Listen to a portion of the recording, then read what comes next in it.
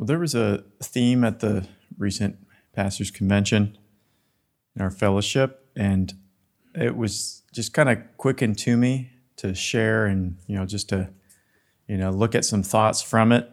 And it was the theme of enduring in patience. Enduring in patience. And I kind of wanted to look at that thought with you this morning and how it's a key for the church corporately. It's a key for the last days, but yet it's a key for us, for believers. We've even heard in the prophetic, right, of storms and how, there's things we're going to be facing in the last days, but, how do we face those things? Is yes, we trust in God, but there's the need to endure patiently, sometimes for a long time. Sometimes that storm just seems to hover and you're like, when is this going to move on? But, when we're able to do that, something significant, something powerful, something eternal is accomplished in each of those realms. Of course, the one we're concerned about most is our lives. All right, and so I wanted to look at this through considering one of the precious churches of Revelation.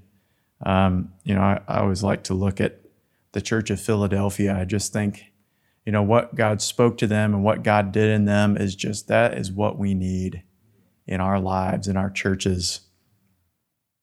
And so, as we know, the Holy Spirit wrote letters to 7 churches in Asia Minor, in Turkey.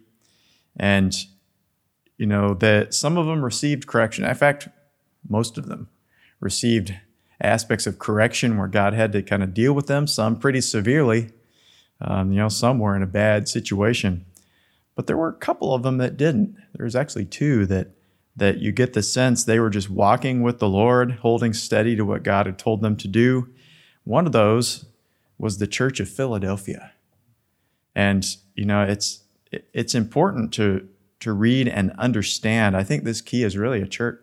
This church is really a key, in our lives and so forth, because we're going to enter into what they experienced, or at least hopefully we will, so that we can enter into what the promise they were given from the Lord. Because God gave them a promise that's significant to our day. And so we'll read that together. In fact, let's read the letter that was written to them. It's quite short, but it's in Revelation 3 and verse 7. It says, the angel of the church to the angel, right? So here's God communicating with the angel, and that kind of tells us something too. There's angels over churches and directing us, and we want to be mindful of that and respectful of the angel over the churches, right? They have power in that sense. And so to the angel of the church in Philadelphia, write, these things says he that is holy, he that is true, he that has the key of David, he that opens and no man shuts, and shuts and no man opens. I know thy works. Behold, I've set before thee an open door, and no man can shut it. For thou hast a little strength, and has kept my word. You have not denied my name. Behold, I'll make them of the synagogue of Satan, which say they're Jews and are not, but do lie. Behold, I'll make them to come and worship it before your feet, and know that I have loved thee. Because you have kept the word of my patience, I'll keep you from the hour of temptation that's going to come upon all the world.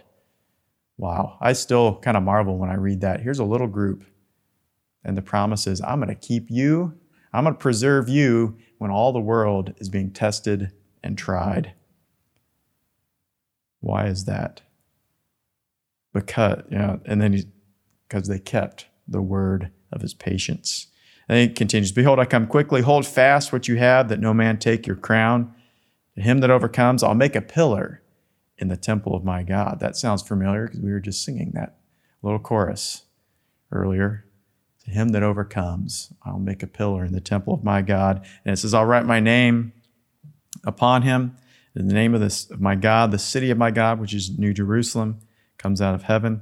I'll write upon him my new name. He that has ears to hear, let him hear what he's saying to these churches. And so I love what it says about this church.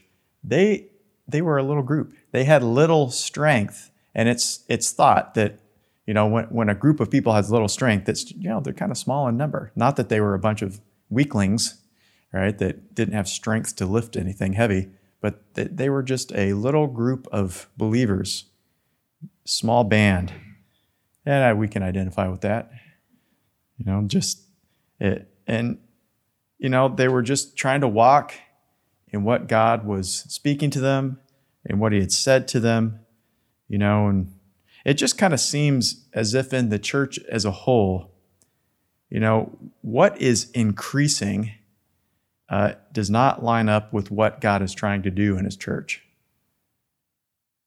Right? I mean, in relation to his holy bride, in the work of glory and holiness, right? A group that's tried and tested, holy and set apart, a vessel of honor. That group that just is hungering and thirsting after righteousness, that's not necessarily increasing all around us, is it? Right? Rather, that seems like there's a decrease in that focus.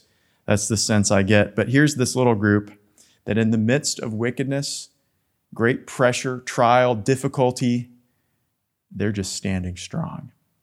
So it almost seems like they're standing alone, especially when you're reading the other letters that not a lot of churches are following in their footsteps. They're standing strong. They're holding steady to what God has spoken to them. They did it for a long time. And that gives me hope, right? Because that's kind of where we're at. And it's like, well, Lord, what's left for us to do? What can we do to bring a change? Stand strong. Stay steady. Stand in obedience to what God is saying and what he's leading us to do in our lives and in our church. And trust in those words that he's speaking, because when it's time for him to move, he says, behold, I come quickly. Behold, I come quickly. I think this can apply to our church here in Clearwater. It can apply to our fellowship, and the works of, the mission works and Bible schools around the world. But we have to key in on that phrase and that the whole foundation of the promise being fulfilled for this church was in Revelation 3:10. Because you have kept the word of my patience, I will keep you in that hour of temptation. And what kind of hour is it? It's the hour that comes upon everyone, right? And it's almost like they had their hour of temptation alone with God. They had a temptation they faced as a church and probably as individuals, as families, and they kept the word of his patience and were obedient in that. And it's like that check mark of temptation was fulfilled in their lives. So when temptation came upon the whole earth, well, that had been fulfilled. So God says, don't worry, I'm going to take care of you. You're going to be preserved. Everyone else, they didn't go through it yet, so that's where they are. But you're preserved. And so that's kind of a wonderful thing to consider, especially in the days coming, because we sense the earth is going to be tried and not too long. And, we kind of sense the initial stages of that, wars and rumors of wars and all sorts of things going on. Lord, let us understand, right? We've been talking about seasons, times and seasons. Lord, help us to understand the season of testing and trial you're bringing me into that will allow me to qualify to be preserved in the days to come. The man of sin is arising. Something else that was brought out at the convention, the spirit of Antichrist is arising. It's not that we see the man of sin, right? We can't, at least from Scripture, I don't see anyone who's like fulfilling the who is the Antichrist. I'll be clear about that. But yet we sense the spirit of Antichrist is definitely moving. It is anti-Christ in the world. And so, of course, what are we crying out for most is a revival of the ways of Christ, that Christ's ways will be magnified and lifted up. It's a revival that Christ says is going to touch the whole world. It'll be like a voice shouting throughout the whole earth, prepare ye the way of the Lord. Prepare your hearts, for the Lord's coming. I hope revival comes tomorrow. I hope it starts. But if it doesn't, what do? We stand in the word of his promise. I mean, I remember coming down here 18 years ago. This September, it would be 18 years. It's 17 years for the church, but 18 years since we came to Florida. And we were thinking, well, God's moving us. He's positioning us into Florida because revival's going to start soon.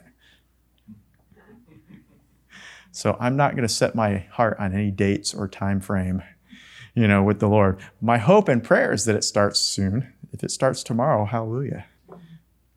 But till then, and even in revival, that doesn't change our position. We stand. We have to continue in his word patiently. And in so doing, it just seems as if we're not moving and nothing's happening too much. But that's okay. That's actually scriptural. Because at the end of the day, there's only one thing that God's asking of us. And we see that from what Paul says, Ephesians 6:13. Take the whole armor of God that you can run. No, that's not what Scripture says. Take the whole armor of God that you can withstand the evil day, and having done all, just stand in that place. That's what really matters, is being able to stand in that, holding strong, not being moved out of that position. Or, we're human. So, I like what it says in Psalm 62 and verse 2. It says, he is my rock and my salvation. He's my defense. I won't be greatly moved. I won't be greatly moved. Right? So sometimes we can be shaken. There can be a shaking, there can be a storm, and we kind of, step out of place or something like that. But, we get right back in position. We're going to be shaken. Things are going to happen that will affect our balance. But yet God was going to give us grace if we will come to him and cling to the mercy seat. We'll find grace to stand. But considering this thought of standing or continuing, in God's word patiently, there are some aspects of having to stand with God or for God. And one of the main requirements for standing is we have to stand in obedience, right? Because there is a directive from God, and in order to stand in it, we have to obey it, right? It's not symbolic. If it's only symbolic, that's what the Pharisees were doing. It was all symbolic for them. They majored on the symbolism. Every little thing had to be right for them, because as long as the symbolism was okay, it didn't matter what was going on in their hearts. But for God, it's the opposite. Yeah, he cares about how it looks. We're not to appear ungodly, but yet at the end of the day, what really matters is that we're standing in obedience to what he's saying. We see that in the negative with one of those, the two contrasts of Saul and David, right? Saul he's the picture of someone who didn't stand. He liked appearing like he was, but in reality he didn't. Right? And we know that there's the two stories. The first one, when he was a young king facing the Philistines, it was, a major, major battle. And the people were afraid. And it says that they just were starting to melt away, out of fear. And Samuel had appointed a day to come to have the sacrifice to God and to entreat God to fight for them. Samuel was, getting later and later and later, and he wasn't there. And so he couldn't wait any longer. He stepped out of his place into another position that God hadn't ordained. And he said, I forced myself to offer those sacrifices to God. Something only a priest could do. So he demonstrated that lack of reverence for God's holiness and his ways. A lack of trust in his word. And as soon as he did that, who comes walking along? Samuel. what have you done? 1 Samuel 13:13. I don't major on a lot of the verse numbers in Scripture because that was added later on, but 13:13. I don't know. Double rebellion. And Samuel said to Saul, "You have done foolishly. You have not kept the commandment of the Lord. You haven't stood in that place of obedience, which he commanded you. And if you had, he would have established you forever. But now," verse 14, "now your kingdom shall not continue," because he didn't stand. "The Lord has sought a man after his own heart, and the Lord has commanded him to be captain over his people because you have not kept that which the Lord commanded thee." And so Saul didn't stand in the commandment of what God was speaking to him. In that situation, and as a leader especially, he didn't stand fast in that. And because of that, his kingdom couldn't continue. That was the first time. Then the second time, just summarizing that, it's only 2 chapters later, he's tested again, and this time it's the Amalekites, and he was supposed to destroy them all, and he didn't pass that either. He let the best of the sheep, live, and he didn't even try to hide them, because Samuel comes and says, "What's this bleating of the animals I hear in my ear?" "Oh, the people did that." "Aren't you king over the people?" "They made me." He didn't stand. And as we're looking around the world and the nation, even in our fellowship and the fellowship of churches, in our lives, it just seems as if God is divinely ordaining tests, where people just continuing on for years. It's like now God's testing in that we've stood in it for years, but now the test is coming, right? It'll either exempt us or disqualify us from being preserved in the day of testing that will come upon all the earth. We might have gone on for a while, just kind of continuing on, but now the Lord is saying, "But now I want to come. I want all my people to pass my test and to be able to stand." So there comes a day for each of us that we're going to be tested, put through the time of pressure, the pressure cooker, you could say. But it's to bring us to that ultimate position where we're able to stand. We make that choice. Lord, I'm going to stand for you. I'm going to stand in your promises. And God's promise is that he will keep us if we stand in obedience. And, sometimes that obedience is just in very basic things. "Oh, the Lord, you've spoken that promise to me, and I just have to stand believing." Or, "Lord, you spoke that specific thing to me, and I'm going to stand in that." Or sometimes it's just standing in obedience to just coming to him every day and feeding upon him. Just those basic things of faith, like reading his word, letting it continually wash us and cleanse us from the evil thoughts that the enemy just wants to put within us day after day. And so the only thing we can do to nullify those things is continuing to come to his word and being washed. The priests, it's interesting, they had to wash every single time they wanted to go on into the holy place. Yesterday wasn't good enough.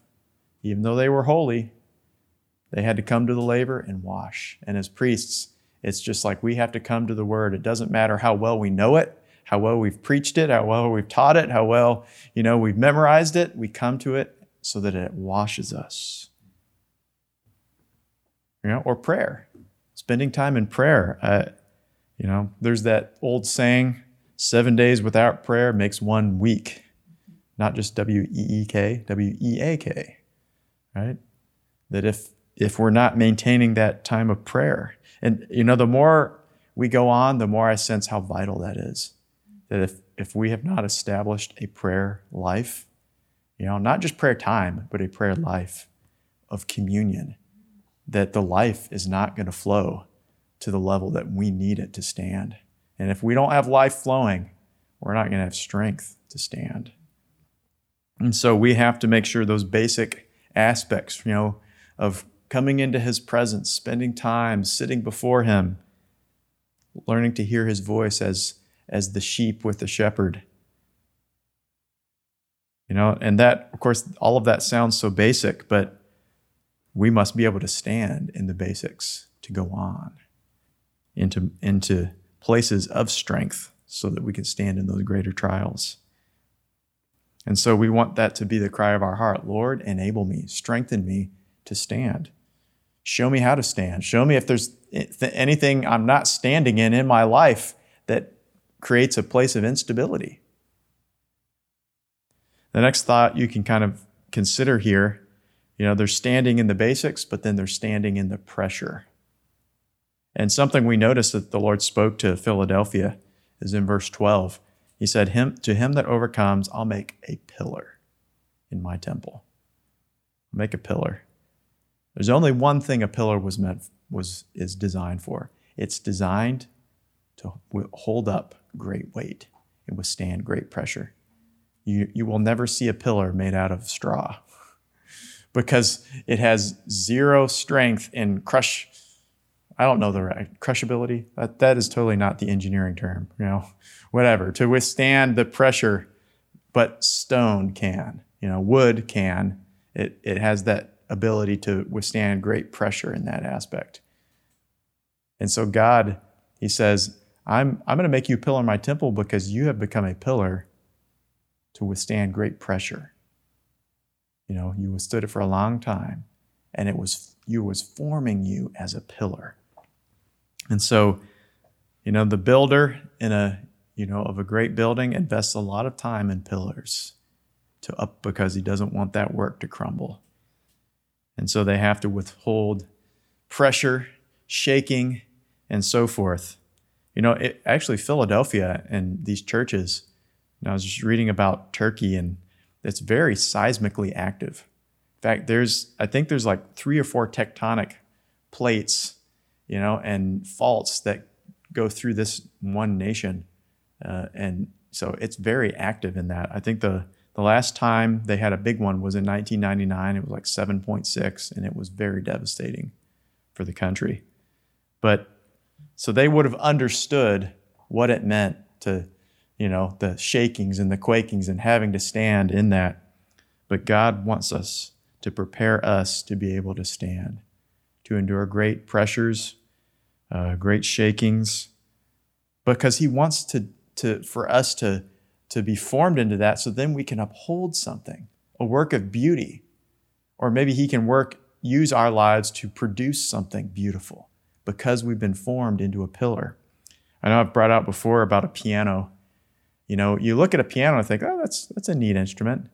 But, when all the strings are tightened, it's estimated that there's 11 tons of pressure that piano is holding together, right? You think of like a guitar. Their strings are tightened and stuff, but there's pressure there. But a piano is 11 tons of total pressure that's being held by that box of wood or whatever it's made out of. And so God will take us through times of pressure, and he'll keep tightening the strings. And Lord, yikes, that's not comfortable. But each time he's tightening, he's tuning us to produce something beautiful. And so we want to allow him to do that and, become attached firmly. Of course, we could also refer to the parable of the builder, right? Luke 6:48, like the man who dug deep upon the rock, and, the blessings come, when we dig deep, but there's also something else that comes, right? We lay our foundation on the rock, but it says, the floods arose and the stream beat vehemently. Being founded upon the rock does not exempt us from the storm. It just enables us to endure. So the storm definitely comes. It's almost a guarantee. At some point, it comes. The pressure comes. All of those things come. Just the question is, when will they come? And so we have to stand against the pressure. Then one last aspect is sometimes we have to stand for a long time. Right? There's that patience, that endurance. 2 Thessalonians 3:5, it says, "The Lord direct your hearts in the love of God and into the patient waiting for Christ." Paul's prayer was that the Lord would direct their hearts, the hearts of his church, into the patient waiting, which is hupomone, cheerful endurance. Kind of leads us into that thought of victory, because when someone's cheerful and, rejoicing in their trials, God's doing a victorious work. That's what God wants us to do. And that's kind of the work that we can see in this church. They were founded in those basic principles of the Christian faith. They stood in them, they walked in them, they stood in the pressure, and they stood for a long time. And because of that, they became a pillar in the temple of God. And they entered into the wonderful promises of God. That God would be with them, cover them, preserve them in that hour of trial that would come upon all the earth. Something we desperately want to enter into for ourselves. Lord, help me to pass my trial now, that when it comes upon all the earth, the Lord will look down at me and say, well, you passed already. I'm just going to preserve you from that. Amen. And so let's cry out, Lord, direct my heart into patient waiting for you and standing in your word, in your promises, and in what you are directing me to do, so that I can be preserved, so we can stand in obedience and pressure for as long as it takes, so that we will become a pillar in the temple of our God. And Lord, we thank you. Thank you that, Lord, you are our example, Lord Jesus. Lord, how you stood and you walked, and having done all, you stood in what the Father asked you to do, Lord, in that work upon the cross.